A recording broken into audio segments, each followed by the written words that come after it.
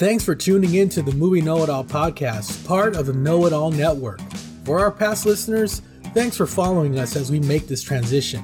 We have lots of things in store, so stay tuned and be sure to follow us on Facebook, Twitter, and Instagram. We're also launching Patreon with exclusive content like early access to brand new episodes, feature-length movie commentaries, and more, all for as little as $5 a month. If you're new here, be prepared for foul language, truth bombs, bad impersonations, and stuff you can't find anywhere else. Remember, other podcasts may know a lot, but we know it all.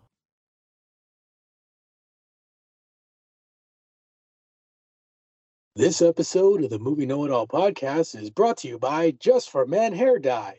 When you really want Charlie Sheen, but can only afford Martin.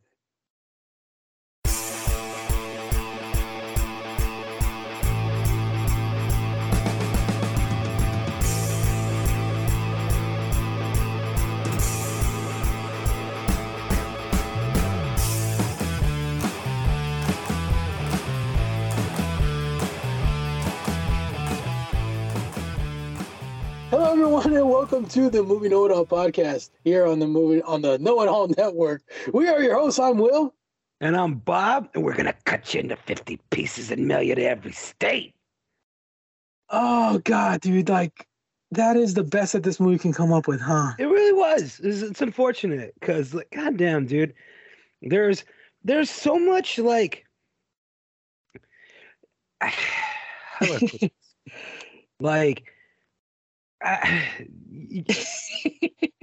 What can you say? What can you say? It's so hard to talk about this movie because, I want to like it. I really, really desperately want to like it. And it's hard to say it didn't follow the story because it to a fault. It may have been to a fucking fault. It may have been to its own detriment. So, ladies and gentlemen, in case you didn't realize, we are talking about the 1997 special effects extravaganza, Spawn. I'll say effects extravaganza because there wasn't a whole lot of special going on with this fucking movie. Effects extravaganza, Spawn, man. If I sound any different or if there's any delay in the audio, I just want to let you guys know my computer is currently updating, which apparently is killing the cow and cooking it. So it's going to take a couple of hours. So I'm currently using my phone, which I'm glad to say that I have a really good phone, but let's see how long this charge lasts. Right. Because I have the microphone set up and everything. I have everything set up on my phone right now. So we'll see how this goes. I swear to God, if you just die out in the middle of this podcast and it's still recording with me on it, I'm just going to be like, I'm having a good time. Not. Oh, man. Yeah, man. Ladies and gentlemen, let's do some housekeeping real quick. I just want to let you guys know that the contest for the Justice League Blu-ray, the Snyder Cut giveaway is still on as of this recording. All you guys got to do is go over to our Twitter account and retweet our pinned tweet with your favorite Justice League moment and the hashtag Know-It-All giveaway, and you yourself will be entered to win a Snyder Cut Blu-ray, a double Blu-ray, because that movie is 4 hours long. Therefore, it takes two whole Blu-ray discs to watch that movie. So that's a lot of definition. That's a lot of definition. It's a lot of definition, a lot of slow-mo, a lot of color correction going on in that movie, but it's all worth it, ladies and gentlemen. I swear. I swear. And coming soon to Patreon exclusive, our Patreon exclusive content, we are going to be doing a full-length feature 4-hour commentary of the Justice League, the Snyder Cut Justice League, and so you guys can look forward to doing that, along with many more things that you guys can check out at our Patreon. We know what you're thinking. We know what you're thinking. Can you guys go another 4 hours talking about fucking Batman? And yes, we can. Yes, we can. That is our special gift. If we are mutants, that would be our mutation, and we would be totally useless in the battlefield. But it would never be a dull moment. Bruce Wayne's birthday is February 19th. I got 1 million of these. Let's go. 6'2". By the way. He lost his virginity at 16. Just saying. I don't know if that's true or not, but anyway, man, moving from one dark superhero to another. This is very special to especially kids in the 90s because let's face it, man, comics, the world of comics was kind of at an impasse in the 90s, right? Very much. It had hit their lowest point in the 80s, and then Tim Burton made Batman. And comics had kind of made a comeback, and kind of around sort of, that maybe. time, kind of sort of, maybe just just a little bit. And at the time, comic creators and comic artists were kind of coming into their own as well, man. They were taking the reins of their creations and making their own comics and doing their own thing. And one of those guys leading the charge, his name was a certain Todd McFarlane. I would say Todd McFarlane led the charge. He led the charge. He took the reins. He led the charge. He left. I believe he was with Marvel at the time when he left with like 3 other artists, and they formed their own comic company where they each had 100% control of their own creations. Right. I think Rob Liefeld was part of that. The guy who created Savage Dragon, I believe, right? Yeah. And Jim Lee also. Yeah, Jim Lee was one of the artists who left. And they all formed. I'm drawing a blank on the name of the Image. Yeah, it was Image. That's right. It was Image. They formed Image Comics, where the artists and writers had 100% control of their properties, and which was pretty cool up until somebody else fucking fist fucked Todd McFarlane on one of his characters, which is why we don't have him in this movie. Yeah. So apparently,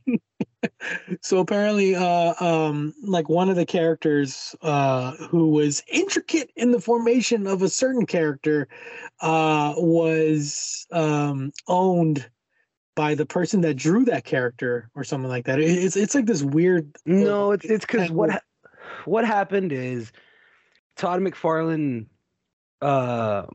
used the character because they were supposed to cross the character over. Because what was going to happen was the character ended up in another comic book called Wetworks. And the character's Chapel. Chapel is the man who kills Al Simmons and turns him into Spawn, or sends him to hell and turns him into Spawn. So we couldn't use Chapel in this movie because Chapel was with Wetworks, and Wetworks got sold to somebody else. And then I think DC bought Wetworks and just disbanded the characters and kept Grifter. Like Grifter is the only one that survived from Wetworks, but like everybody else is, well, they're all violent sociopaths, including Grifter, but for whatever reason, DC kept Grifter. And we're getting an action figure. I'm not above buying it. I totally will when I get the chance. But yeah, dude, Chapel is supposed to be the character that kills Al Simmons, and they sold off to another comic book company, and they had to create a completely new character called Jessica Priest, which whatever, which is a cool character in her own right. That's a great name too. Like Jessica Priest is a badass name for a villain in a comic book, like especially for a comic book like Spawn. So it's so funny because that's one of the few deviations that this movie takes with the source material. This movie is one of the most faithful, as far as I know, because like you actually read the comics. The way I know Spawn is one because he was like on every single backpack and you know, like he was like huge in the 90s, man. He was like starting in like I believe it was 1994 when the first 93, 94 when the first comic came out. He exploded in popularity, man. And the next year HBO came out with a cartoon series. Oh my god, watch the cartoon, guys. Where David Keith voiced Spawn, and you know, I got to tell you, man, this property has been extremely lucky in the casting of its main character.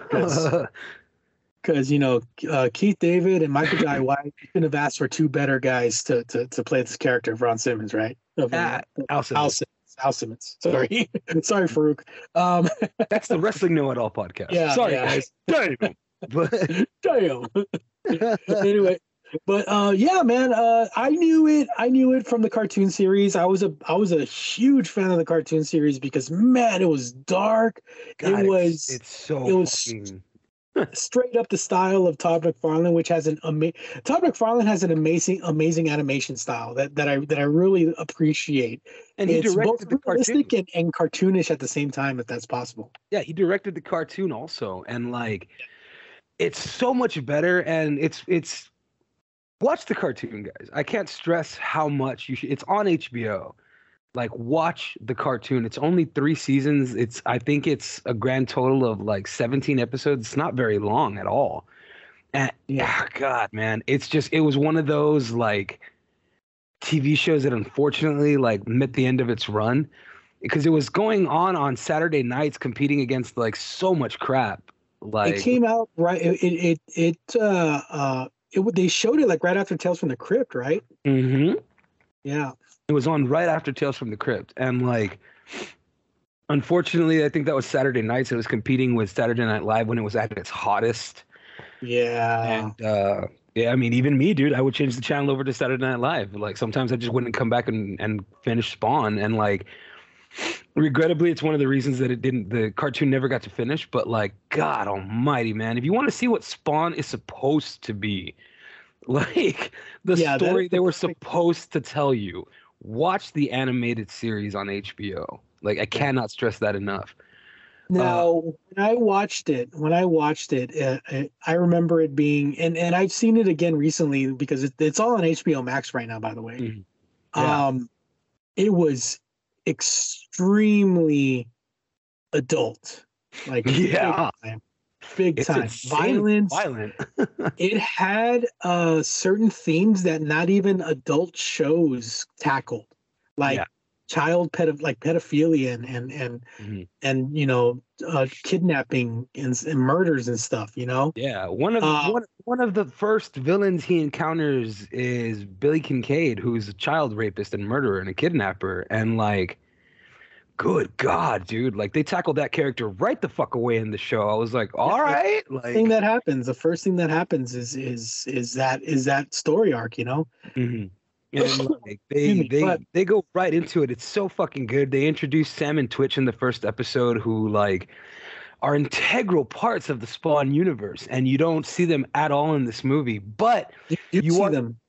You do see them in this movie. You do see them.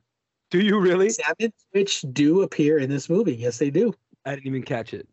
So at the very end of this movie, when they're taking Win out, played by Martin Sheen, guess who's taking him out? Oh, that's supposed to be Sam and Twitch. Sam and Twitch. Yeah. Okay. Yeah. I hadn't caught that.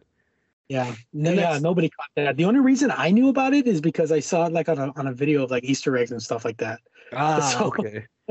That's the only way I knew, because they're never acknowledged, they're never introduced, or like it's like they're not even there, And like, this movie is the reason you haven't seen another Spawn film. Todd McFarlane was extremely hurt by the PG-13 route they took with this fucking story, because you cannot do Spawn PG-13. It's not feasible. It's not plausible. It doesn't work. Like, Spawn is violence. It's just a violent ass show. It's a violent comic book. It should have been a much more violent movie. But in a world where you want your superhero movie to be PG-13, because you want the kids to go see it, and you do have to understand, Spawn originally, its original marketplace was the toys. Todd McFarlane has made some of the best action figures in the entire world. The reason action figures cost $20 and are as nice as they are is because of Todd McFarlane. Like, everybody had to keep up with him. And he when he first started his toy line, the Spawn toy line, he was one of the first to exclusively market his figures to adults. Right. And they showed up in toy stores or whatever with like action features or whatever, but he specifically said, like, he took them directly to comic book stores and adult oriented shops, and they were meant to be collected, and they were meant to be, you know, displayed, you know. So like the way it had originally started was like Todd McFarlane tried breaking in the industry with the comic books, right? Todd McFarlane had originally created Venom, that Venom. Yeah. Spider-Man Venom. And the thing is he had a very different way he wanted to go with it. And Marvel said, kiss our ass. It's our character. It was like, well, it's not your character. I created it. Yeah, but it's our comic book property now. So tough titty. You created it while you were under contract with us. Right. So Todd McFarlane took his ball and he went home. He left. Yeah. And like turned around, created Spawn, and made these action figures. Now, what a lot of people who might be listening do not remember, I don't know if you guys are toy collectors like we are. If you're our age, when we were kids, action figures cost $4.99. They were $5. Yeah. Like almost any action figure you can think of. If it was a single packed 5-inch action figure, it was $5. With 5 points of articulation, $1 per point of articulation. Pretty much. Now here comes Todd McFarlane, and he releases his Spawn figure. Now it's just a little bit bigger. It's a 6-inch figure. It's a little bit bigger than your regular figure. Still 5 points of articulation. Still had the 5 points of articulation, but this one comes with a comic book. Yes. And they were $6. They were $5.99. And I'll never forget that. They were $5.99. And I don't know, when I was a kid, my uncle, I have one of the greatest uncles in the world, man. I really do. My Uncle Sihi is one of the greatest people in the entire planet. And he had this, he still does. I give him shit. I've joked about it before on the podcast that he'll squeeze the rust out of a penny. But he squeezes the rust out of pennies because sometimes he does really, really nice stuff for no particular reason other than the fact that he just wanted to do it. So the original Spawn line was 6 figures. It was only 6 action figures at $6 a piece. And I don't know what happened, that he was just in a good mood or something, but he bought all 6 of them for me, and he brought them home one day. Not for Christmas, not for a birthday, not for any reason. He just wanted to do it. Like, he just wanted to buy me something nice. So he bought all 6 of these for me. And he came home and he gave them to me, and we cut them open and we pulled out the comic books. And I remember reading Spawn's very first comic book. And it does talk about how he was a soldier, how he was killed by his partner, how he went to hell and made a deal with the devil and came back. What the fuck? I am 9 years old, dude. My brain is ripe for that kind of madness. I had just read The Dark Knight Returns. Like, I was fucking maybe dude, 3 weeks. You were like in the midst of some of the greatest comics ever written, right there. I was maybe 3 weeks removed from finishing The Dark Knight Returns, dude. So like, I was into the dark comics, and here comes this fucking vengeful fucking superhero that literally came back from hell. Go on, tell me more. And like, I read all 6 of these comics because it's all 6 comics are from the perspective of the character. And holy shit, what a cool, fun, and interesting comic. It drove my uncle to buy a collection for himself. My uncle still has the most impressive collection of Spawn toys and Spawn comics I have ever seen. You would fucking be jealous, trust me. Oh. Like, it is one of the most amazing collections ever. And I tell him, like, unfortunately, he oversaturated the market with his action figures. Some of them are not worth jack or shit. Because everybody who bought them kept them, like, in everybody kept them. And and the thing was, amidst that came the $1 million Superman comic. Now Superman is worth $1 million in pristine condition. Issue 1 of Superman is worth 6 fucking figures. That was brand new. That was brand goddamn new. And then came, I think the very next week, Batman #1 was valued at $750,000. Yeah. Like, it became this absurd thing where now comic books are an investment in your future. Toys at this point in time were becoming kind of an investment. Supposedly, yeah. So Todd McFarlane made enough for everybody, and everybody bought them, and now they're not worth shit. Like, some of them are still worth a lot. He's still really good about making his variants, even now with the goddamn McFarlane Multiverse Batman toys, like all the DC Multiverse stuff. Like, I'm guilty of buying variants. I don't need to. I shouldn't. I'm guilty of it. Like I have the Rebirth Red Hood. I want the Rebirth Red Hood without the helmet. Like, do I need it? No. So like, you get some of these figures, and some of them are like, you can find them everywhere. These McFarlane figures, like every time I go to Walmart, or every time I go to Target or whatever, I always find the Demon and King Shazam, right? Yeah. And I find I find the Death Metal Robin, the King Robin. Oh, the King Robin. Yeah, like I find several of those, right? And that's supposed to be like an army builder, right? Yeah, and Robin King is a build-a-figure. You build the Dark Father with that one, with that wave. So like apparently that was really hard to get, and that shot up in price for a while, didn't it? No, the Robin Crow is the one that shot up in price. Yeah, because that's the one that the Batman Who Laughs drags around with him. One of several he drags around with him, and like that one came with the Merciless build-a-figure chess piece, which is why I don't own that one, because if you can find it, it's still $80, and I don't want one that bad. I wanted the damn chess piece, so I bought that chess piece off of eBay. My wife was kind enough to find that on eBay and buy it for me. Nice. Thanks, babe.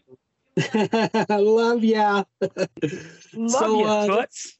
So what came over your mind when in 1996 they announced that they were going to be making a feature film based on Spawn? So me and my uncle knew about it because my uncle got really, really into Spawn. Into Spawn. Yeah. He's got the first, like, I think he has the first like 200 issues. Something absurd that way. Yeah, I had the first 100, but like I've lost them all. But he still has them, like in the little cardboards, in the plastics, in a box. Like he's got them all, and like we were both really, really into it. He subscribed to Wizard and Toy Fair, so we'd get Wizard magazine every month at the house. So Wizard magazine was among the first, and so was Toy Fair, to announce that they are moving forward with a Spawn movie. This was in a world pre-internet. I mean, there was maybe 11 people in the entire fucking valley that had internet. We got all our news through magazines and magazine outlets and Entertainment Tonight. Yep. So we saw the first proto images of Spawn, of what the costume is supposed to look like for the movie. So we were fucking thrilled. And like around that time came the animated series, which we both watched. My uncle recorded them. He gave me the tape for the longest time because you couldn't find the Spawn animated series streaming anywhere or on DVD. Yeah. So I had a recorded tape where my uncle recorded them off of HBO. Still has an advertisement for Tales from the Crypt and Perversions of Science on it. But yeah, you can tell I'm not fucking around here, Will. But Spawn was very important to me. Spawn was very important to me as a child. It was a very important thing. And here it comes. The first trailers start dropping, and me and my uncle are fucking beyond thrilled. We went the Saturday after it premiered. The very next day, we went to an afternoon showing. It must have been like 2 p.m. We went to go see it. But I remember going to see it, and as a child, I enjoyed it.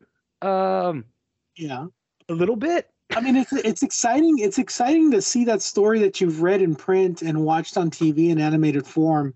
On the big screen like that, and in live action, with a relatively nice budget, right? Like, I mean, it was the mid 90s, It was the first time, and it really, really was a sign of things to come.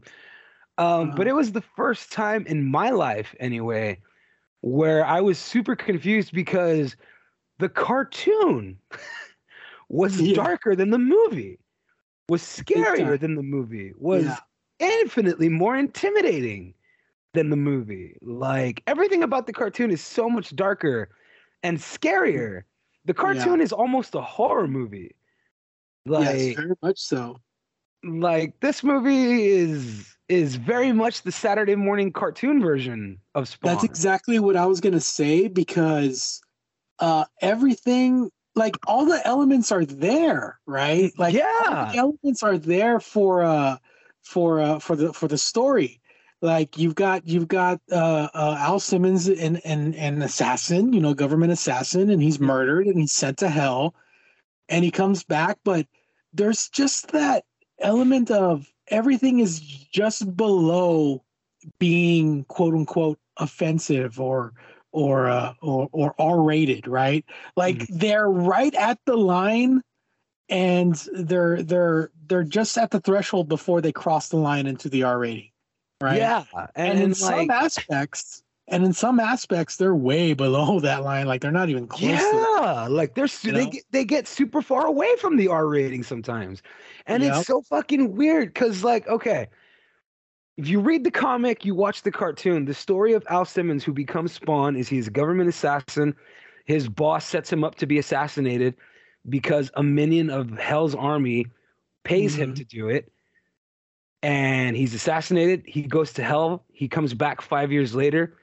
He realizes that he's been sent back to kickstart the apocalypse by getting revenge on the man that had him killed. And when he does that, he will lead Hell to the gates of heaven to burn it down. It's literally the exact same story in the comic, in the cartoon, and in the movie.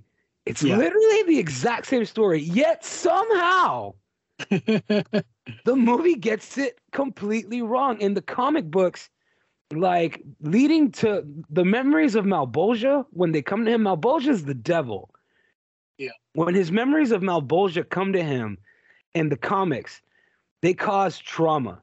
When he remembers Malebolgia's face, he remembers the way Hell feels. Yeah. Like that's in the comic books. In the cartoon, the memories of Malebolgia cause him to seize, cause him to have like freakouts, panic attacks. And in this movie, he goes to Hell and meets a cartoon voiced by Dr. Claw. Like, he's not even trying to not do Dr. Claw. So let me voiced by the great Frank Welker, who's totally wasted in this movie, by the way, because he is beyond wasted. Claw, dude, come on. Bro, but anyway, Welker's voice is so like you. The only reason you know it is because it's a cartoon. If he didn't want you to know it's his voice, you wouldn't know it's his voice. Exactly. Yeah. Like Frank Welker's amazing. Somebody told him to do Dr. Claw. Yeah, I bet you he did that voice thinking that they were going to put some filter over it or something, which they didn't. But anyway, they didn't. Like, I'll get you next time, Spawn. Next time, you'll never escape me, he says as Spawn escapes him. But like no, I'm not kidding. If you go back and you watch that, because I did it today, and I was like, I didn't. It's way funnier than it should have been to me. Like earlier when I was hearing, because I was watching the movie and you hear Frank Welker's voice come through the Malebolgia, and every time he does it, I go doon doon doon doon, like, and you just start humming the Inspector Gadget theme. Like, I promise you, this movie gets funnier than it intends to be. Like, I don't know if it was trying to be this funny, or fucking absurd in its stupidity. No, because they have this this immature 90s version of what cool is. And it's weird because, like, how do you get it right in the comic and the cartoon? Like, the source materials there, it's everywhere. God damn it. I'm fine. So here's the thing, dude. Here's the thing. And this is, I think, is the prime example. If you want a perfect example of what went wrong in the translation, just look at the way Clown is portrayed. Okay? Now, like I said, I only watched the cartoon. I didn't read the comics. You read the comics, so maybe you can back up what I'm saying. In the cartoon, Clown, it's the same kind of character. Like he tells jokes. He's very crude. He's very underplayed, right? Yes.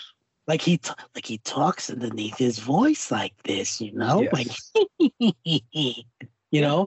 But in the movie, that's the way it reads. That's the way it reads in the comic. That's the way it reads in the cartoon. Like, bro, like he says the same line in the cartoon. He goes, Ooh, I ordered extra crispy. Or like, what does he say? I ordered well done. I didn't order extra crispy. I ordered it well done, not burnt. Yeah, something like that, right? But when John Leguizamo, his portrayal, and John Leguizamo is an amazing actor, dude. Like, yeah, I was freaking gonna love say. John Allow me to preface this by saying no disrespect at all whatsoever to John Leguizamo. No, Like that guy he is a did- fucking treasure. Yeah, he really is, dude. If you want to know how great John Leguizamo is, watch his stand-up special, Freak. Like, Jesus, man. It's on YouTube. I actually just watched it maybe like 4 or 5 months ago. Like, good God, dude, it holds up. It's still one of the funniest things you'll ever see. Yeah.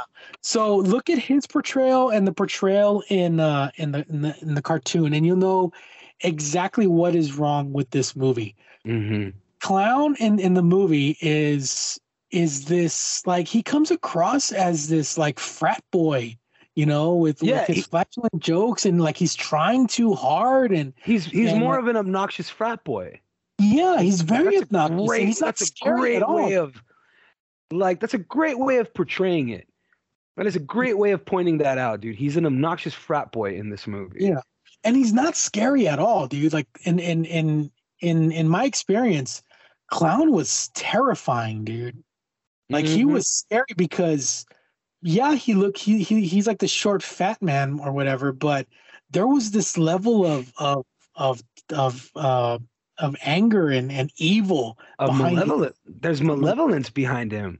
Yeah, like, there's a horrific malevolence to Clown. Like, it is Hell's guardian angel for him. That's all it is. Yeah. It's trying to influence him to do horrible things, to do what the suit is supposed to do. Like, the other thing they don't really explain whatsoever in this movie is that costume is alive. Like, the cape is alive, the chains are alive, the mask is alive, and it's the most violent. They mention it in passing. Like, there's like a quick line that says living necroplasmic armor or something like that. They don't even give it a montage. He throws a bottle and Spawn breaks it. We don't even get a montage in this movie. You know what, man? It's just, I wish that I could like this movie because I love the comic. I love the cartoon. I adore it. And like, I don't even hate the movie the way it's coming off. I hate that it isn't Spawn the way it should be. And that's why you haven't seen Spawn the way it should be on film, because Todd McFarlane will not allow anyone else to touch it. Like, Todd McFarlane has retained 1,000% of the rights to Spawn. There's a reason you've never seen a Funko of Spawn. Why do you want a Funko? I make awesome toys of Spawn all the fucking time. For the same price as a Funko. Fuck off. Yeah, fuck off. Get a Spawn toy. So there's a reason you don't see that shit. McFarlane owns everything Spawn. So they had everything going for them in this movie, dude. Like, they had the best special effects crew that they could get. I believe Dead K&B doing makeup. Yeah, and they had the same guys who worked on the T-Rex for Jurassic Park working on the special effects of this movie. Not to mention one of the most killer and unique soundtracks you've ever fucking heard in your life. Yeah, dude, with Marilyn Manson, one of the coolest Marilyn Manson songs. Long Hard Road Out of Hell, which still a banger, dude. I freaking love that song, dude. Yeah, I lost my virginity to that song. I did. I really did. Oh, I'm pretty sure Marilyn Manson took a lot of virginity to that song. Anyway. Oh, no, now it's gross again. Yeah. Anyway, dude, like they had Michael Jai White, who, come on, dude, you can't find a better actor to play that character, dude. Dude, like, he was at the peak of his game, dude. Michael Jai White, for you guys that don't know, dude, Michael Jai White, he is a brilliant actor / comedian. He is a martial artist. He is like one of the most fittest muscle bound dudes that you'll ever see, and he's an all around great person from what I've heard, right? So the fact that he got this, and this was before Blade came out. This was right before Blade came out. This is why I always tell people, when people are like, "Oh, he's the first black superhero," I'm like, "Spawn," but whatever. No, dude, it's Meteor Man. But nobody talks about Meteor Man. But anyway, no one ever talks about Meteor Man, right? Yeah. So, but yeah, dude, like, Blank Man. This was supposed to be the Meteor Man came first before Blank Man. Did it really?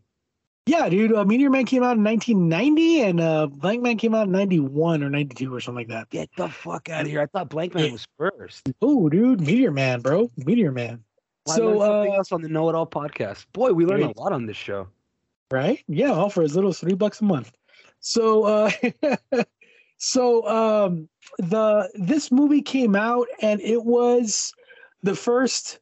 Okay, I'm just gonna say this: the first major, actual, legit comic book African American superhero, dude. Yeah, and it already had a bunch of stuff going against it. One, it was a movie about a guy who's murdered and goes to hell and comes back as an agent of hell. Right, like that's already got like 2 strikes against it. You're losing me. Yeah. So if you notice, like they don't cuss at all in this movie. Like the original cut, the PG-13 cut. There's 2 cuts in this movie. There's a PG-13 cut and there's the R-rated cut. And trust me, that one's not any better.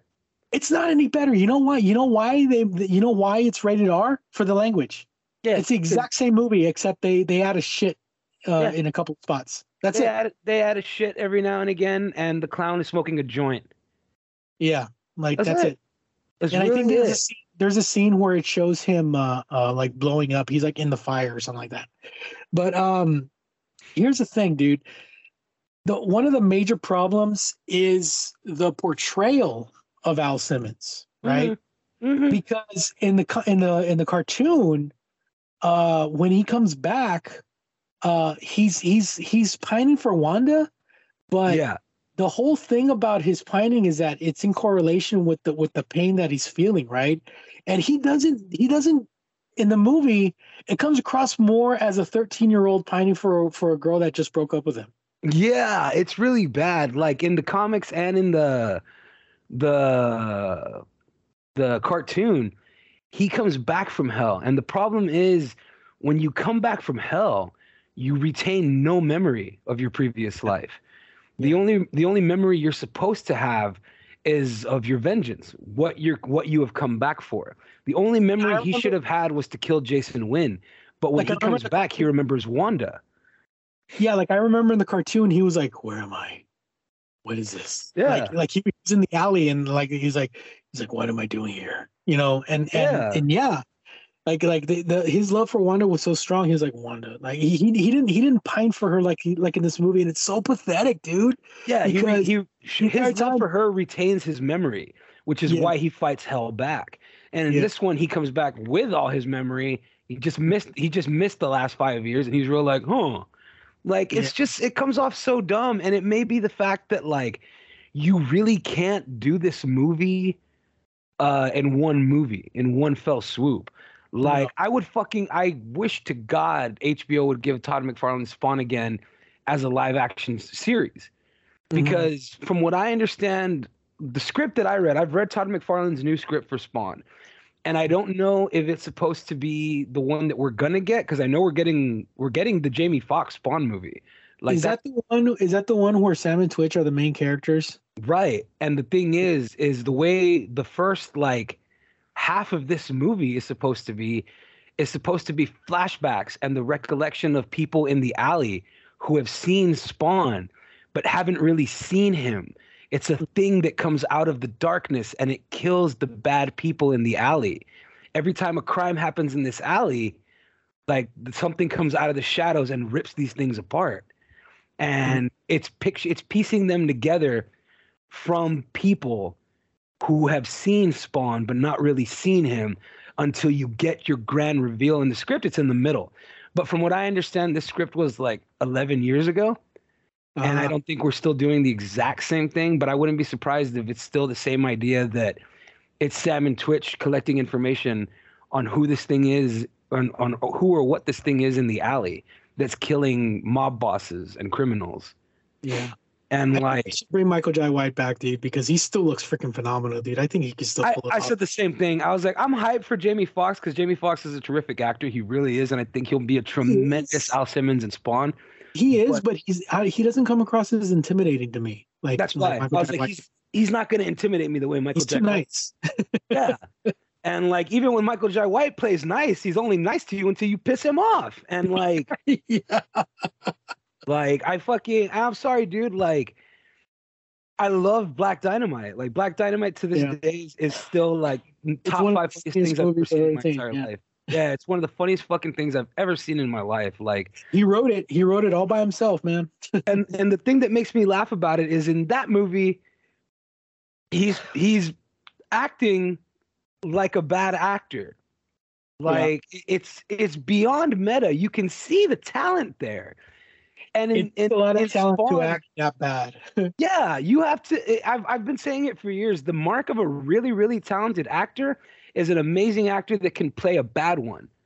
Yeah. Like, if you can play a bad actor in a movie, like, you're really good. You're really good at what you're doing because you understand the art, you understand the craft, you understand what you're doing.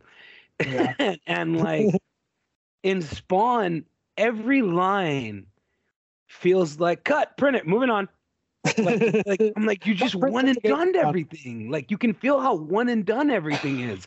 Everything sounds so off and clunky. All the line delivery sounds really silly. Yeah. Like it sounds very like everything's being rehearsed. Like they shot on rehearsal and they just that's what it feels like. Like everything feels like it's a rehearsed line, like they're shooting rehearsal. I'm like, fuck it, we'll go with that shot. Yeah. I'm like, are you sure though? Like, I feel like everybody delivers, but dude, Martin Sheen came off as goofy in that movie. Like, Martin Sheen's an amazing actor. Like, even he came off hokey and dumb. And that sucks, man, because he is perfect. He looks exactly like Wynn does in the cartoon and in the comics, dude. Like, he was so perfectly cast. He was so perfectly cast as Jason Wynn. But he's got that Saturday morning cartoon villain vibe going on, dude. Like he deepens his voice like this, you know? Yeah, like he could have been a really good Jason Wynn. Instead, they had him play a Captain Planet villain. And it's like, you know, she did in Captain Planet. Yeah, I was like, you know, Jason Wynn's original motives were really dark and fucking interesting too. Yeah. Like he killed him for a reason. Like there were reasons behind everything, and it's a giant conspiracy to get Al Simmons into hell. And like we don't touch on any of that. Like even the fact that like Clown just like when he asks like why Simmons, like he's good at where he is, like why ask why? And they don't even explain that. I'm like, okay, they'll explain later that he's from a long line of Hellspawns. Like his family has always been chosen to be Hellspawns. His great grandfather was the Gunslinger Spawn. Like like he's descendant of the Cagliostro, of the medieval Spawn. Like his family was in the fucking hid with the natives. His family's part of the Renegade Spawn too. Like Al Simmons is part of a long line of spawns that have fought back, but they're the keys to the apocalypse. And like, we don't explain that either. Like, okay. It could have been a real deep mythology that they could have gotten into, but yeah, like the Spawn mythology. PG-13. The Spawn mythology runs so deep, and we tap on none of it. Like absolutely none of it. They don't explain the power source of the costume. They don't explain the lifeblood of the cape. Like nothing. They literally wipe it away by careful. Once you drain your powers, you die. Like they really just cut it down to that, and it's like. Yeah, that's something that I want to get into. Right now, what we're gonna do is we're gonna take a real quick break, and when we come back. I want to get into I know we're here talking about the movie or whatever, but I want to get into the mythology because that is extremely fascinating that they didn't even touch in the movie about Spawn and his suit and the cape and everything. And I will tell you one thing, dude. I know very little about it, but what I do know, I find extremely fascinating. In what the suit actually is. Mm-hmm. So what we're gonna do right now, man, is we're gonna take a real quick break, and we'll be right back. Hey, Know It All Ned here. Thanks for tuning into the Movie Know It All podcast, part of the Know It All Network. For our past listeners, thanks for following us as we make this transition. We have lots of things in store, so stay tuned, and be sure to follow us on Facebook, Twitter, and Instagram. We are also launching Patreon with exclusive content like early access to brand new episodes, feature-length movie commentaries, and more, all for as little as $5 a month. If you're new here, be prepared for foul language, truth bombs, bad impersonations, and stuff you literally can't find anywhere else. Remember, other podcasts may know a lot, but we know it all. Here on the Movie Know It All podcast on the Know It All Network. We'll be right back.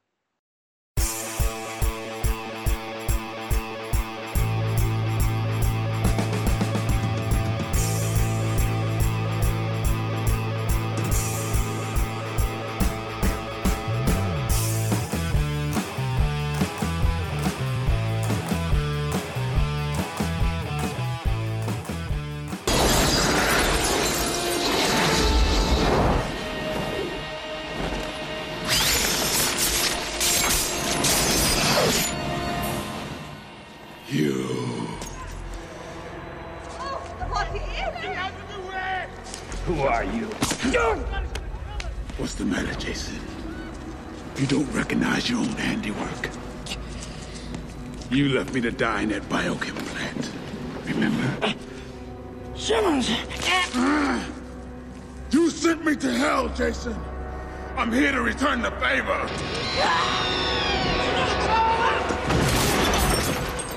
So now I want to talk about the probably the best part of this movie, but also the biggest wasted opportunity, the Spawn suit.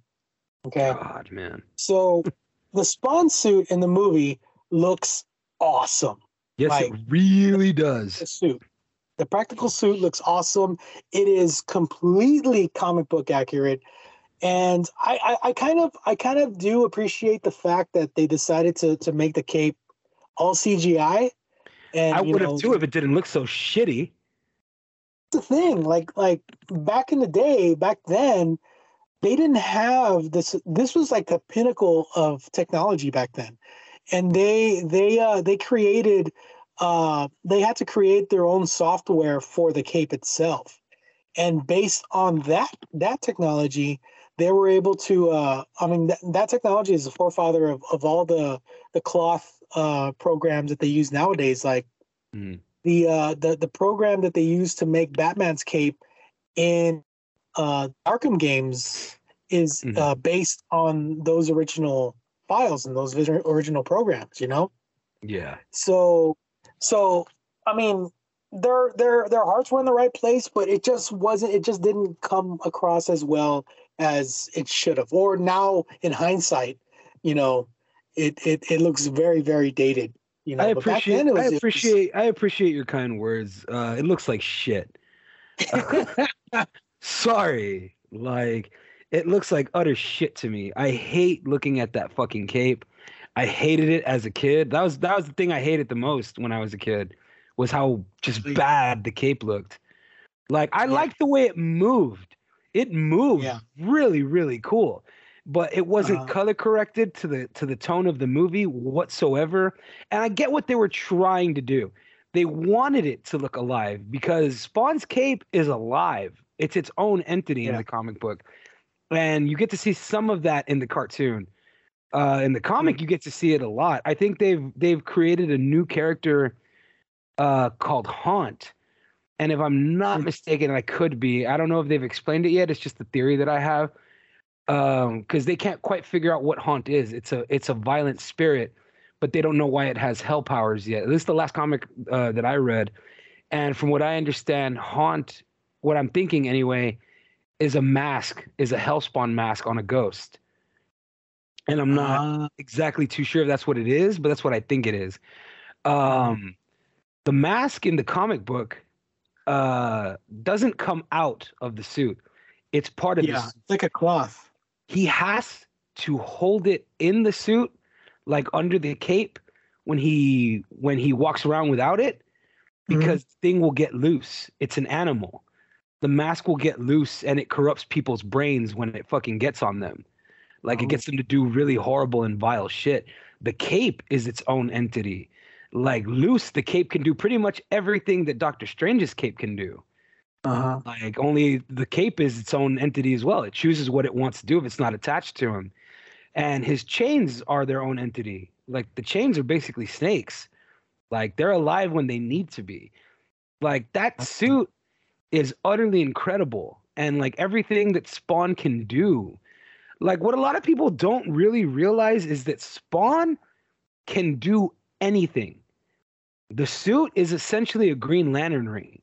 The problem is it only has X amount of power. And at some point you will drain it. And at some point, once you drain it, you can no longer use the Hellspawn powers. The mask, the cape, and the chains can decide what to do on their own. Like they're not linked to the magic anymore. So like sometimes they die, sometimes they go rogue. Like what's his name? The medieval Spawn's cape flees him when he runs out of power. Like when he no longer has the strength to hold it, it flees. And like I imagine there's its own comic of it. I haven't read it, but like a lot of shit happens. Like even in the Gunslinger Spawn, his coat is the cape.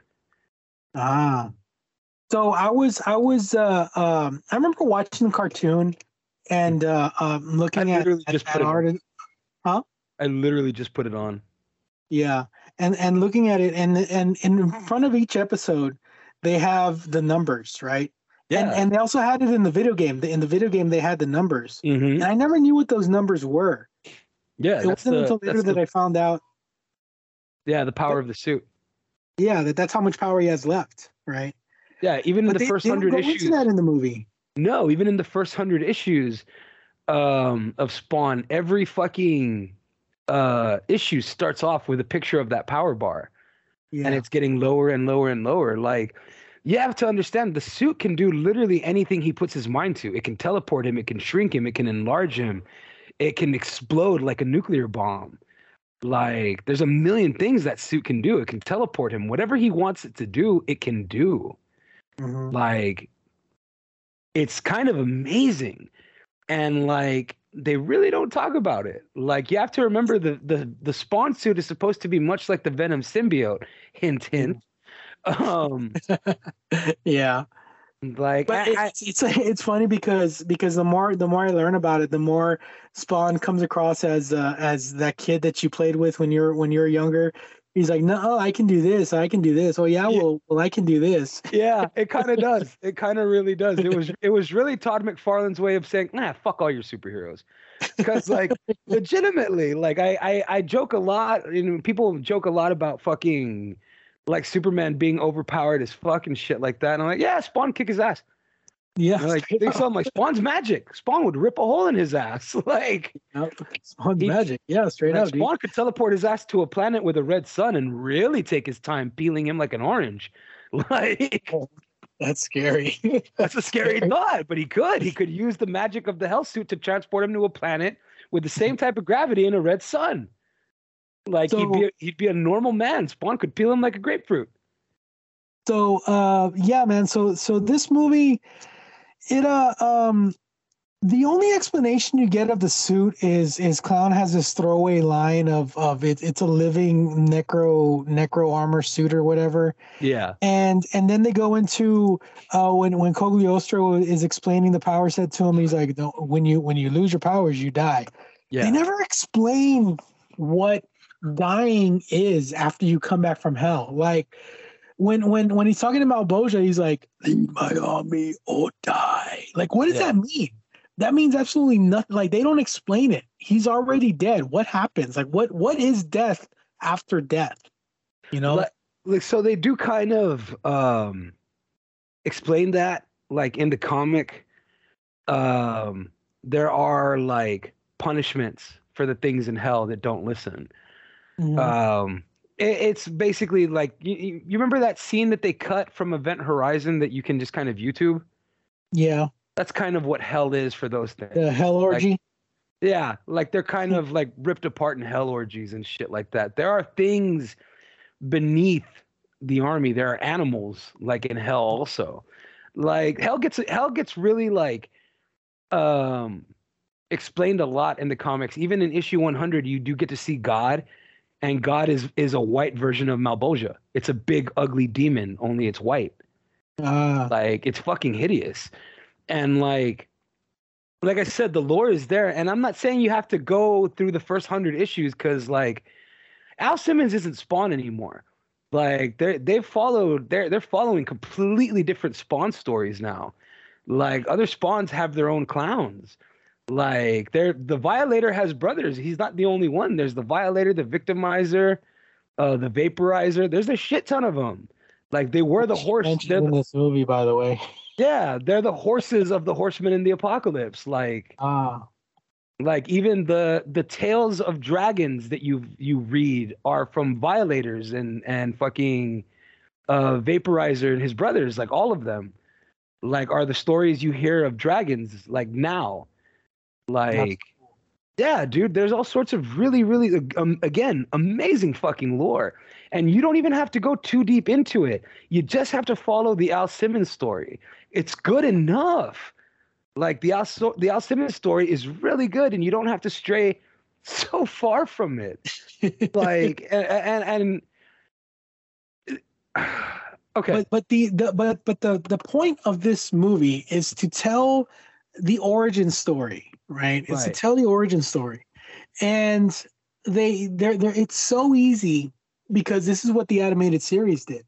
Mm-hmm. It's so easy to plant the seeds of future storylines, you know? Yeah. But in this one, they try extremely hard to keep it self-contained and they don't explain a lot. They take this deep lore and keep it extremely surface level, right? Yeah. And so, like, I'm watching it right now, right? I'm watching the cartoon, and like I've seen it a few times, and it's occurring to me that like in this first episode is 27 minutes. In 27 minutes, they explain to you who Spawn was, what has happened to him, why he's in Crime Alley, why he's sleeping here, why he can't remember certain things, and why he can remember certain things, and all he can remember is that he wants to go home. Yeah. Like he's about to, he meets the clown. The clown tells him where he's been and what he is now, what he's supposed to do, and the decision being his now. They do this in 27 goddamned minutes. It doesn't take much. You don't have to. The way they just drag their feet, like, god damn, man. Is both, like, the narrative of this movie is so quick, though. Within the first 10 minutes, he's already in, like, you have no idea who Al Simmons is. You have no idea who these guys are. You have no idea the kind of relationship that Al has with Wanda. You kind of get what kind of relationship he has with his best friend, DB Sweeney. Yeah. But like within the first 10 minutes, he's already back from hell and Spawn as Spawn, right? And then from there they drag it on. Like, when does he get his suit? Like, when does he get it? Like in 45, like in 30 minutes from the time he comes back from hell to the time he's in the cemetery getting his suit. That's 30 or 40 minutes, dude. Mm-hmm. It's 30 or this movie is an hour and a half. Yeah. And see, the thing is, and it's one of those things where it's like, okay, you start the movie off with that shitty song from the Dust Brothers, Satan, featuring Kirk Hammett. As if you could fucking hear him on it. That's a 7-minute intro, by the way. Yeah. So you have your Cagliostro, like, blah, blah, blah, blah, blah, doing his narration, and fine. Because they kind of do that in Spawn, in the cartoon, and they kind of do it in the comic book. Not like that. Not, you know what I mean? It was no John Larroquette at the beginning of Texas Chainsaw, like the film that you were about to watch. Yeah. Like, you're not intimidated. You're not nervous. But once again, dude, this is a movie, dude. You're supposed to show, not tell. Right. And see, what they could have done is use those opening credits with the flames, like seeing somebody flying through the tunnel of hell. You could have used those opening credits and literally started the movie with fucking a crime in Crime Alley and Spawn stopping it. And him asking himself, like, I don't know how I did that. Where am I? I bet you're wondering how I got here. Yeah, like just like the cartoon, just like the comic book. Like, I don't know how I was able to do that, and I don't know where I am. Like, what day is it? Like, I can't remember certain things. Like, just him freaking out. Like, what do you remember? Like, I remember Wanda. I remember my wife. I have to get to her. Like, him going home, seeing that his best friend has married his wife, and understanding that he's been gone for a very long time. Mm-hmm. And that's when the clown explains to him, like, yeah, you've been gone 5 years. Like, your best friend married your wife. That was the deal. You wanted to see her again, you get to see her. Now you got to lead Hell's Army.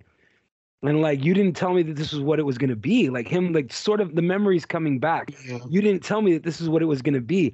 Like, that's unfortunate. You got to read all the fine details before you take the deal. Like, fuck your deal. Like, fuck your goddamn deal. Fuck you. Fuck your boss. What are you going to do about it? Like, and like 27 goddamn minutes. It doesn't take much, dude. Like, you do that in 27 minutes. You know what you have? An entire hour of badassery. You have an entire hour to get fucking crazy with the cheese whiz, dude.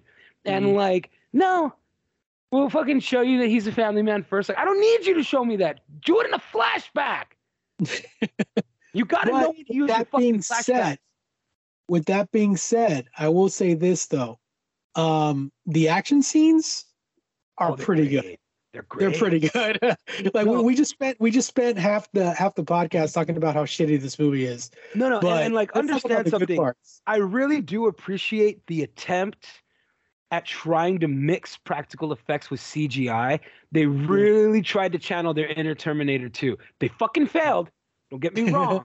They failed miserably, but there are some moments that are really fucking cool. Like the fight with the Violator is fucking dope, and it's such a tremendous mix of CGI and a big giant fucking puppet. It's amazing to look at. It is so fucking cool to watch. It's so fucking fun. Every time Spawn picks up a gun, shit is gonna get really cool. Yeah, like they did not fuck that up whatsoever. And I was telling Patty earlier when we were watching it, the scene where he kills Jessica Priest, and all these guys are at the big dinner party. And all these guys run in, and the camera's focused on his face, and they just start firing at him, and the mask just like just covers his face really quick. Dude, when he comes down from the ceiling, dude, and like the cape is just like bringing him down, like that's such an awesome shot. And I'm watching this, and I'm going, God damn, dude, that shot. Like, some of these shots are still fucking incredible. The makeup holds the fuck up. The makeup still looks really cool to me. Like, I told Fatty, I was like, I can see where the bald cap line is in this shot, but this movie was made in 1996 under harsh lights with no anticipation of high definition. I have a very good TV, guys. Like, I have a very, very good TV. And like, the makeup line is a little obvious sometimes, but they do really, really close shots of his face. They were very proud of that makeup, and they had a lot to be proud of. It's very impressive. It's so funny because there's a couple of shots where because his whole mask is a prosthetic. Like the only part of his face that you can actually see that's really his face are his eyes and like the bottom of his nose, his lips, and like the top of his nose, and like everything is all covered, right? So they have this little hole on the top of the mask, on the top of his head, where they would pump in cool air, right? And there are some shots where you can actually see it. And dude, like you said, dude, they shot this movie without anticipation of HD TV. They also did it without any anticipation of fucking anything, really, because they fucking zipped up John Leguizamo and fucking poor Michael Jai White in these goddamn suits, and they're stuck in these things, glued on, sealed into them. And fucking the entire time that John Leguizamo's sitting in this chair, he's in this chair for fucking 8 hours while they apply all this shit to him. And he's sitting there drinking fucking water all day. And he's like, I gotta pee. And they're like, oh, no, you can't pee. Well, I'm gonna pee. What do you want to do here?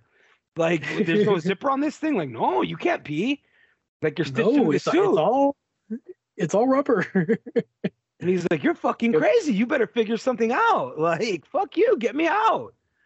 Like, I don't blame him, dude. Like John Leguizamo, he's not a tall dude, right? Like he's maybe like 5'8", 5'9". Like, he's like my height, maybe a little shorter than I am, right? You're like, this guy spends the whole movie squat. Like, he squats down to 3 feet tall, dude. Yeah. And like, all the props to this guy, dude, because his performance may be shit in this movie, but man, like, he looks great though. In the worst of circumstances, Yeah, but he looks great. He looks perfect, dude. He looks great. He looks like Clown. He looks. And then he opens his mouth and he starts moving. Like everybody in this movie, like makeup wise, looks great. Yeah. Hell looks horrible to me. Hell looks like a video game, dude. Like straight up. No, I have a video game called Dante's Inferno for the PlayStation 3. No, it does not look like a video game because that game looks incredible. Like this movie looks bad. Like their looks edition like a of Hell. PlayStation game in 1996. what I would like so much of what they should just do to Hell, like, and it's so easy, it's so simple, and I'm gonna invoke a movie that a lot of the comic book fans are still a little upset about, and they want a newer version of it. In Constantine, I love the way Hell looks. Hell looks like it's the exact same city, only wrecked and covered in a storm. Like that looks fucking wicked to me. Like there's this short film that I saw, and it was one of those no budget student film short films, dude. Yeah. And it was called I think it was called like A Trip to Hell or I Went to Hell or something like that. Mm-hmm. And they portrayed Hell as a hallway, a dark hallway with a single light lighting the way. Oh wow. And like nothing, like doors on either side. Ooh. And you hear, and like there's this noise of this baby crying, and like every time you took a step, it got louder, but like the person couldn't tell which door it was coming from. Oof. And it was crazy, dude. Like that Hell is great. But then like you look at something like you said, like Constantine. Constantine's Hell was really creative, right? South Park's Hell was really creative. Yeah. You know? South Park's Hell, the fire in South Park Hell looks more real than the one in the Spawn movie. This Hell with Mal, and I get it. You know, like you get Frank, the amazing great Frank Welker doing the voice. And there's no movement. There's no movement in his mouth. Like you can't even tell that he's talking. But I understand that was supposed to be like him, you know, I guess talking through his mind or something like that. See, that's what I was going to tell you. I was like, see, the Violator's mouth doesn't move either. It communicates psychically. So can Malebolgia. Malebolgia can speak to Spawn from Hell. They never have to set foot in the same room together. Like Malebolgia can speak to him whenever he damn well pleases. And there's nothing Spawn can do about it. Like the Violator and Spawn get inside, or the Violator and Malebolgia get inside Spawn's head. Again, something we just sort of glance over. And I'm like, bro, there's so much dark, fucked up lore to this. Like, why won't you explore any of it? Like, we want to explore the action of it. Okay, well, fucking tell it right. Like, you can do it. You can totally just tell the action part of the Al Simmons story, which is really the first 3 episodes of Spawn. Like, just son of a bitch, dude. So like, and then we get to the ending of this movie, which is supposed to be like the big climax. And I've seen this movie several times, dude. Like, I've seen it more times than any other movie I've ever seen in my life, right? Oh wow. Because I'm always saying to myself, you know what, dude, maybe I was too harsh on it. I'll go back and watch it again. No, I wasn't too harsh on it. And bro, I thought that too when I was watching it today. I was like, maybe I've been too harsh on it. Like, nope, I fucking hate this. Like, nope, this is bad. So the final battle is I don't know how to explain it. They go to Wanda's house, and then they go into the fireplace, and apparently that's where Hell is. I guess. And they Spawn cuts Violator's head off, and supposedly like that kills him. Like, I don't understand the logic of this ending scene.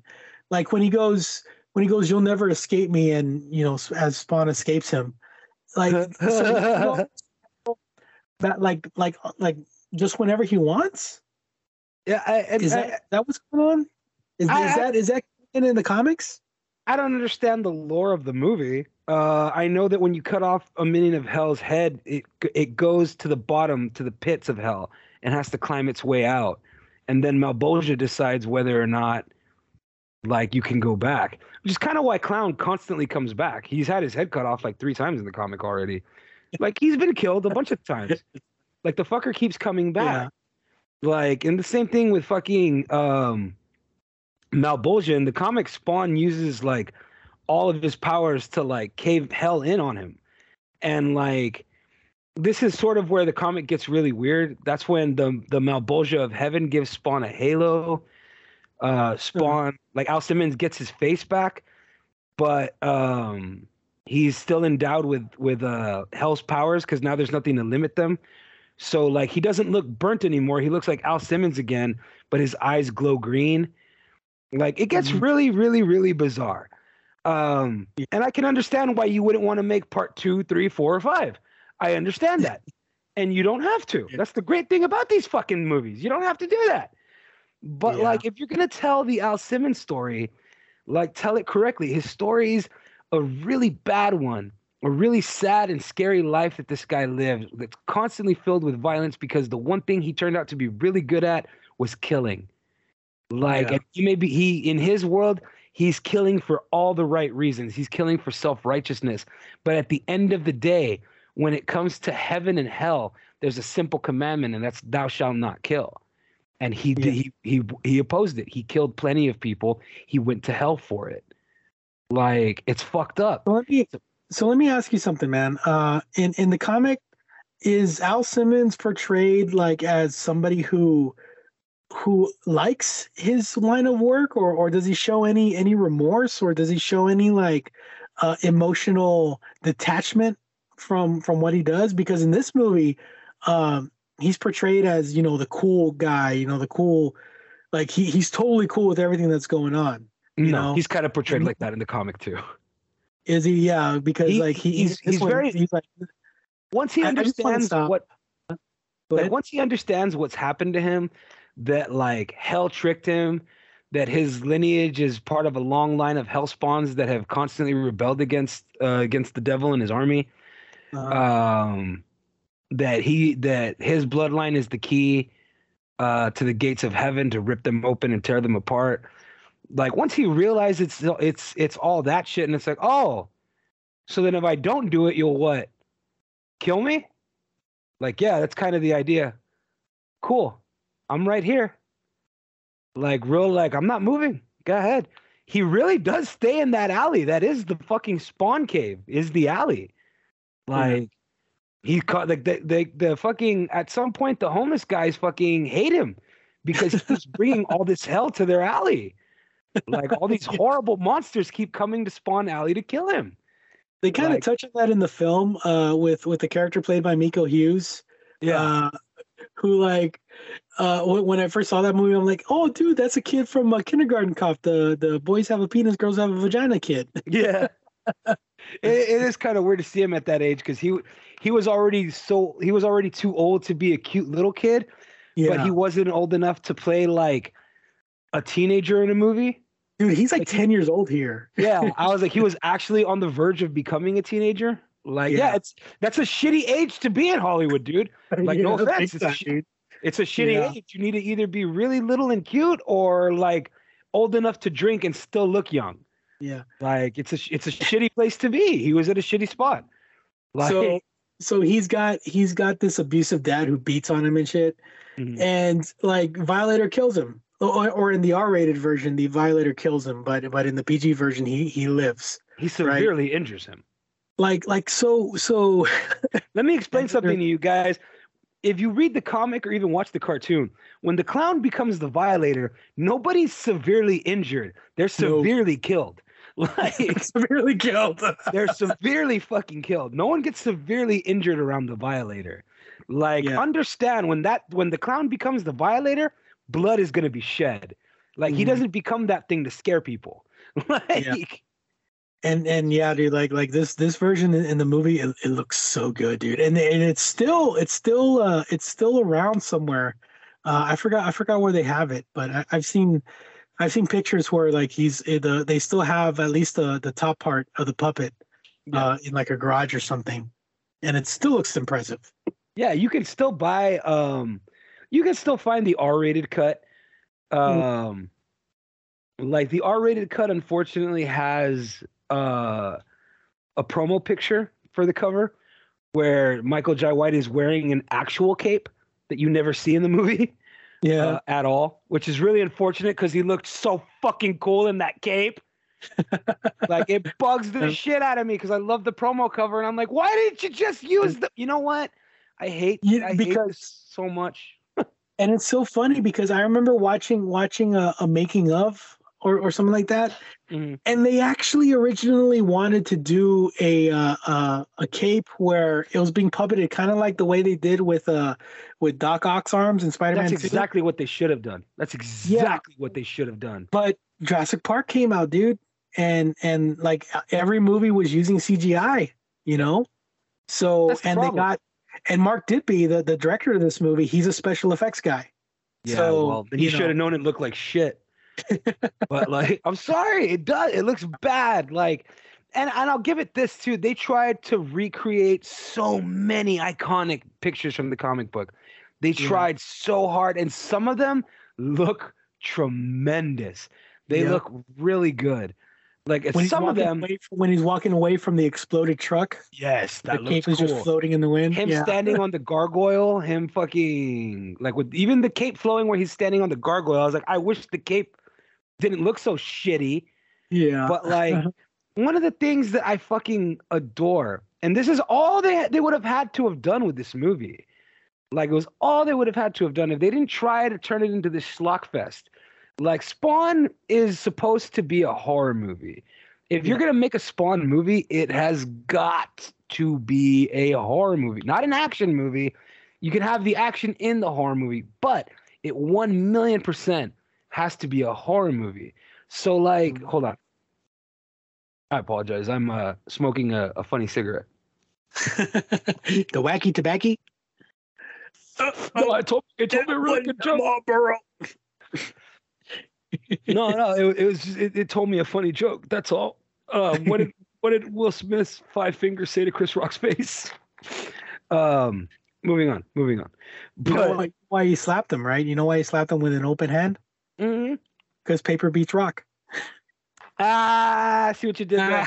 I'll be here all week. Make sure you tip your bartenders and waitresses. No, but really, congratulations to Will Smith on his Oscar victory. That's fucking tremendous. But I love it. I love it. I don't care what anybody says. He deserves it. Anyway, moving on. Fuck yeah, moving on. Let's move on from that. Right? Yeah, but so now let's talk about something that we have been wanting for a while, ever since this movie came out, for God's sake. Todd McFarlane has been teasing and promoting and giving updates on a Spawn movie written and directed by himself. So you said that you've read the script, or at least an old script, and I'm pretty sure you've kept up with all the updates and everything. Tell me, my friend, as a Spawn fan from day one, what do you think of everything that's going on with the Spawn movie? It's been in a developmental hell for a really long time. I'm excited to see what Todd McFarlane does with it. He has a really interesting documentary that you can find on YouTube called "The Hell I'm Not," because that's been his motto his whole career. You can't do that, Todd. The hell I'm not. Yeah. Like, and it has been for as somebody who at one point really wanted to make a comic book. Like, his career is the one you strive for. Like, he's done some really amazing shit, and he has fucking made a comic book so ungoddamn deniable that somebody, namely Jason Blum, has said, fuck it, I'm going to let him do it. And Jason Blum is backing Todd McFarlane's Spawn. And I'm excited to see what he can do with it, because at this point, if it fails, now it's 100% his fault. Yeah. There's no one to blame anymore. There's no one to point the finger at and say, look what they did to my fucking story. So if this movie sucks shit through a brick, it's Todd. So is the current comic run, is it still being spearheaded by McFarlane? Like, does he still have say in the stories? Not only is it spearheaded by him, he's multiversed his goddamn Spawns. Oh. Like, right now, there's a whole new series of Spawn called the Spawn Universe, where there is She-Spawn, Gunslinger Spawn, Haunt, Renegade, like a lot of spawns. And right now, his most popular story is the Gunslinger Spawn. The Gunslinger Spawn was a character, but now all his characters, because if you go back and you look at his toys, there are a lot of fucking characters. Renegade Spawn is a Native American Spawn. There's Renegades. There's the Renegade. There's the Medieval Spawn. There's Gunslinger. And like they all have stories now. They're not just toys anymore. Like the Spawn universe is bringing to life every weird action figure you've ever seen that's never made a comic book. The one I see the most of is the Mandarin Spawn. Yeah. The Mandarin Spawn has its own story now. Like Spawn universe is getting so fucking big, and Todd McFarlane is only getting bigger and bigger and bigger with everything that he does. You can fucking find Spawn toys in Target again. Like technically you never stopped seeing McFarlane toys. Since he started making Spawn toys, you have never not, and if you ever walked through a toy section at your local Walmart or Target, you have never not seen a McFarlane toy. All those basketball figures and football figures you see are McFarlane. Like NECA exists because Todd McFarlane made Movie Maniacs. It's the only reason NECA exists. Like NECA couldn't have done it without Todd McFarlane. NECA totally took because Todd McFarlane was the first toy company to make the ultra realistic movie figures. Toys. Yeah, horror movie figures. And NECA totally took that and took that ball and ran with it.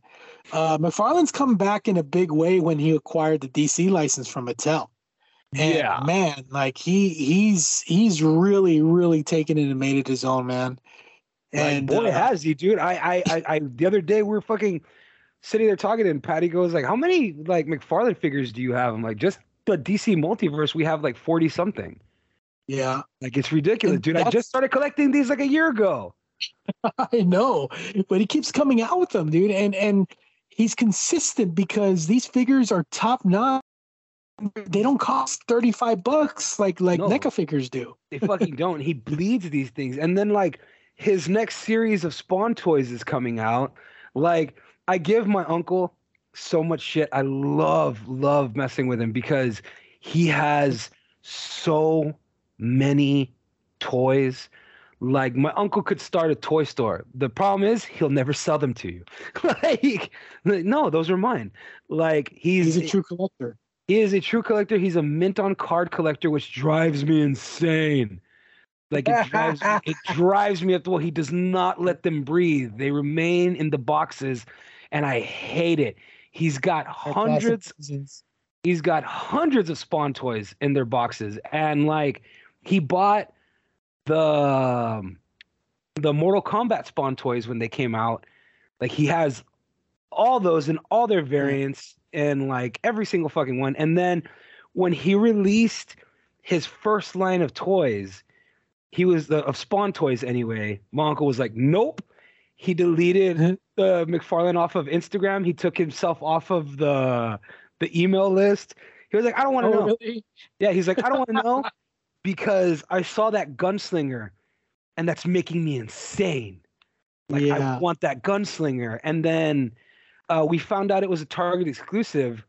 I have hunted it and hunted it and hunted it and hunted it. I've been to every fucking Target in the Valley and I've never found it.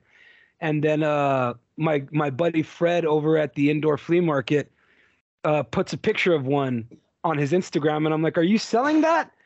And he's like, "I am. Like, if you're interested, I'll let it go for $30." And I'm like, "I am on my way." And I brought it home. So you got it. Oh, I got it with every intention of opening it and putting it on display.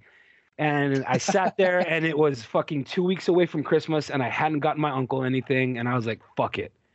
I'm going to give him the Gunslinger."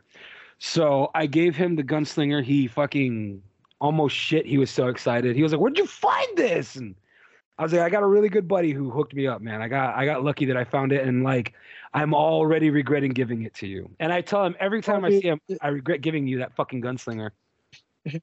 Well, that's a payback for opening up your mind to toy collecting and all that stuff. That's what I said. So, that's exactly what I said. I was like, you know what? For the first time in my entire life, I was 9 years old when he gave me a Spawn toy.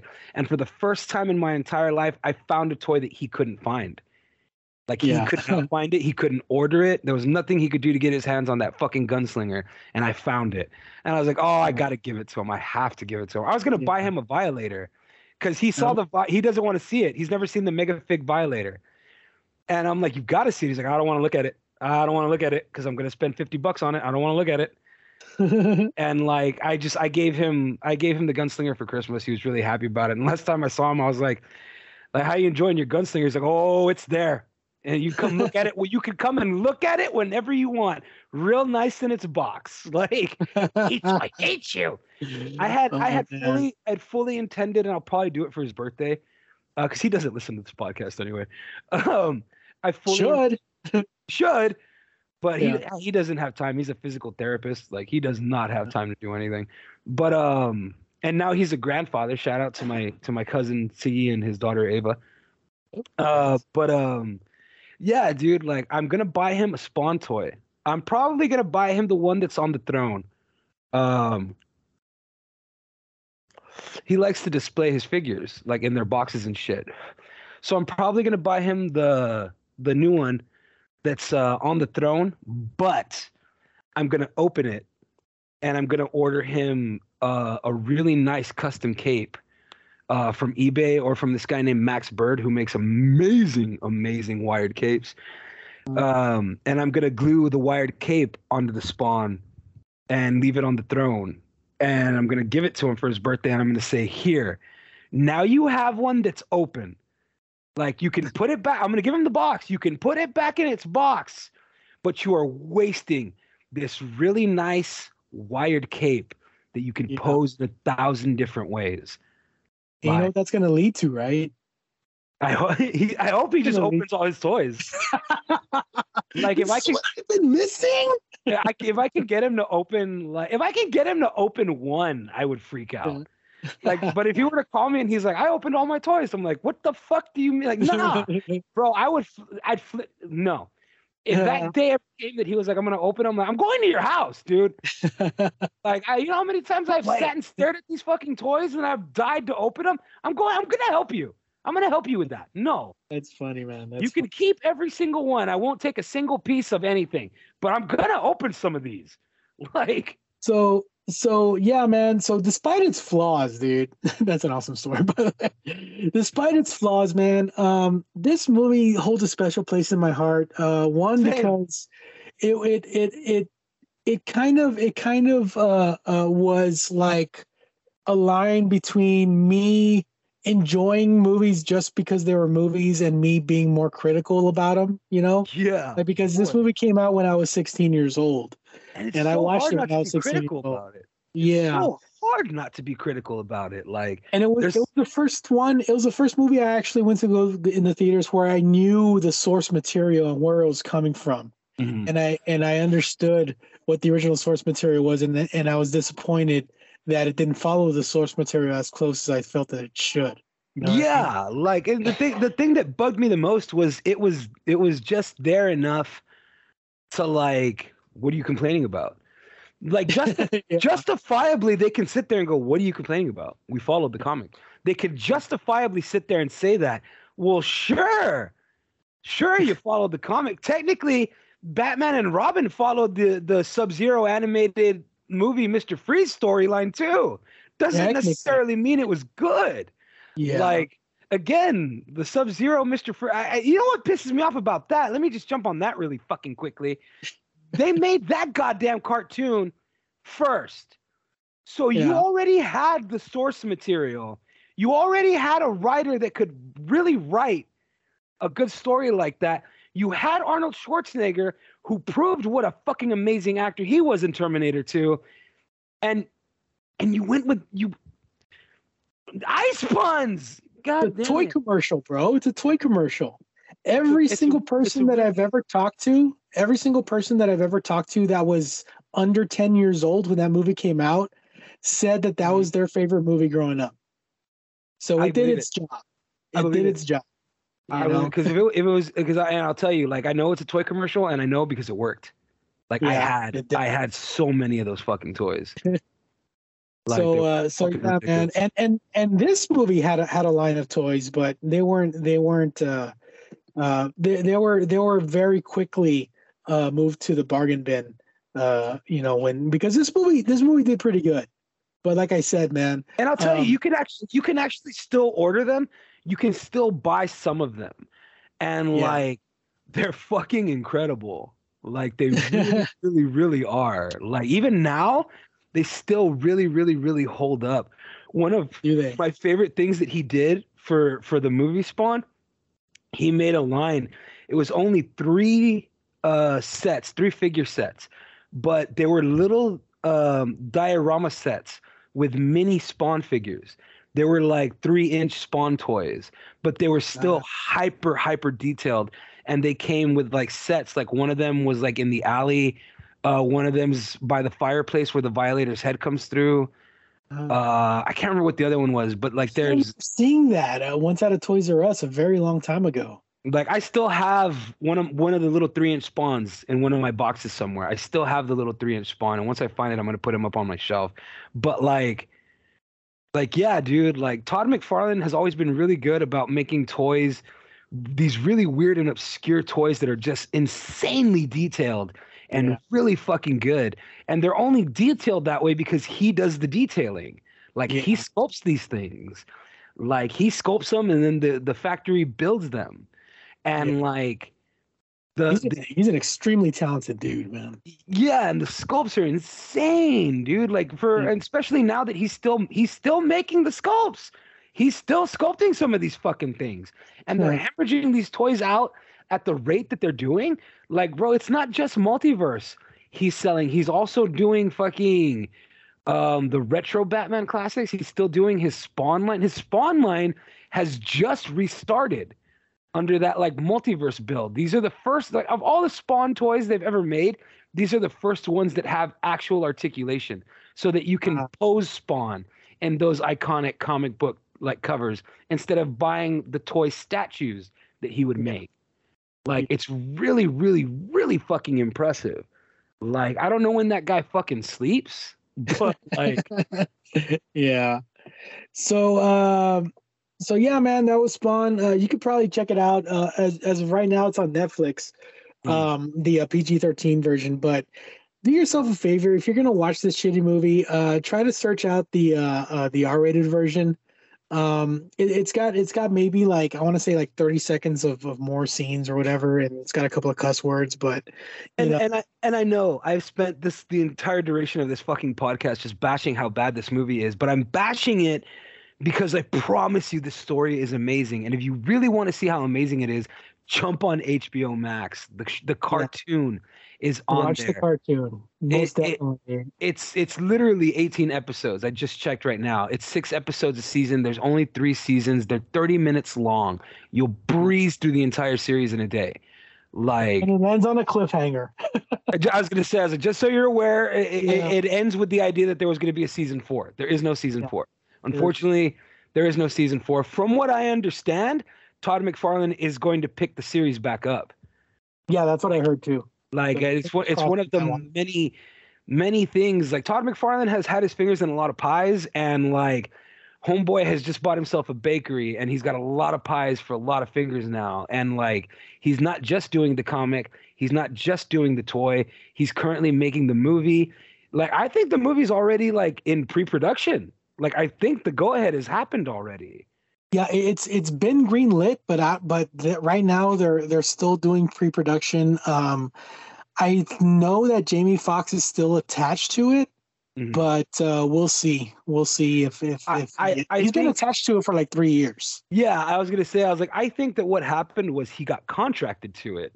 Like they guaranteed him that much. He got paid already, like his retainer fee. Like I'm sure he has, and now it's a question of, can his scheduling match with this scheduling? And if it doesn't, like we need to buy out his contract and cast somebody else. Yeah. Because like Jason Blum is 1,000% on this, which is kind of amazing to me. Like it's really, really fucking amazing considering that like, here's a fun fact for you guys before we go ahead and put an end to this show.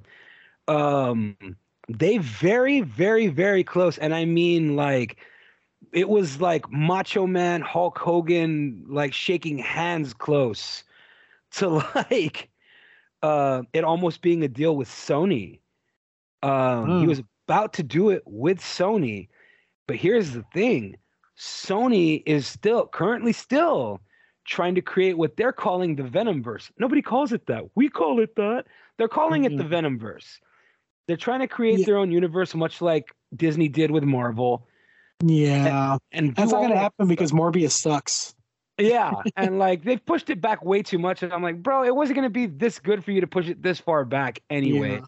Like I've already got jokes ready for Morbius, but like it's Craven's gonna suck too, by the way. Just saying. Yeah, I'm sure it is, and like I get what he was trying to do, and he was trying to bring Spawn into the Venomverse and allow Todd McFarlane to write the next Venom movie, which would have been a real fuck you to Marvel. Like, imagine for it to come that full circle, that he comes all the way back and, guess who's making Venom? Like, right back to Todd. Like, what a huge middle finger to the people that just, fuck you, it's ours now. Yeah, like, just dick him that way. And I can see why you'd salivate at the idea, but hear me out. As dumb as that does seem, because it is dumb, putting Spawn in the Venomverse will not work. It doesn't mix. No, like Spawn is its own universe. Yeah, straight up. But I will say this though. Can you imagine the Carnage symbiote taking over the Violator? Oof. A Carnage Violator. Man. That gives me goosebumps. Like, right? The last time I got goosebumps like that, dude, was when I saw a picture of a facehugger taking over a Cenobite. Yeah, I mean, I would suffer the indignity of that fucking movie for that toy. Yeah, right? Give me that action figure. Give me the Violator with the Carnage symbiote on him. Like, I would watch the fight. So with that said, guys, what do you say next week we take it back and we take it back to the 80s, man? What do you say we do an 80s movie, man? I fucking love the 80s so goddamn much. Yeah, I grew up so fucking down. We grew up in the 80s, man. And one of my favorite movies growing up, I was introduced to a little known movie star named Bruce Lee through a movie that didn't star Bruce Lee, but starred an unknown actor named Taimak, and the name of that movie was The Last Dragon. Show enough. Show freaking enough, dude. And we are going to be covering that movie next week. I am looking forward to it. It is going to be awesome. Bob, I cannot wait to do this fucking episode with you. Like, you've been so excited to do this one, brother. I've been wanting to do this movie for so long, man. Hey, Bob, where can people find our fine podcast, man? Oh, you can find us everywhere, man. We're on Good Pods. We're still on the Spotify. You love us. You need us. You can't get enough of us, man. Check us out on Twitter. Follow us on Twitter. Give us a like. Tell us you love us. Find us on TikTok, bro. We're on the TikTok. We're on TikTok? We have a TikTok? We have a TikTok?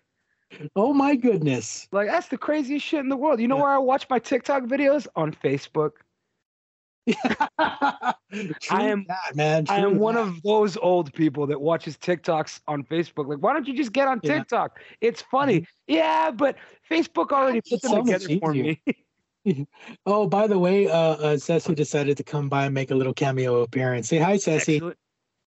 Hi, Ceci. Hi. Yeah, man. So if you wanna go back in time and listen to some of our old stuff, you can join us at our Patreon, man. Patreon.com/the Know It All Network. For as little as $3 a month, you get access to our older stuff. You get access to our feature-length movie commentaries and a lot more. Plus, you get first dibs at brand new episodes, man. What do you say? That sounds pretty sexy to me. Bro, $3? We're cheaper than the Loch Ness Monster. Right? That asshole wants $350.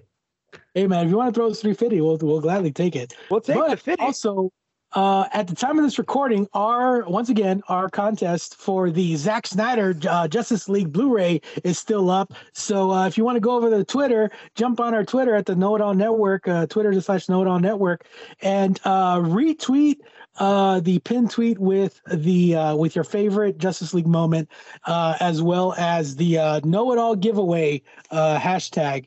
And that contest will be open till, what did we say, April 19th? April 19th. Hang on one April second. 19th, when the Batman. Hi, Mom. Hang on. My mom just called. Hey, Mom. Oh. Hey, baby. How are you? I'm all right. I'm recording the podcast. We're about to finish. Can I call you back right now? Yeah, go ahead and call me back. All right. I'll call you right back. Love you, Ma. I love you, baby. All right. Bye. Okay, I think the family is letting us know that it's time to get going on what he's right. Your kids are home. Mom's calling. I gotta take this call. Yeah. All right, guys. Well, with that being said.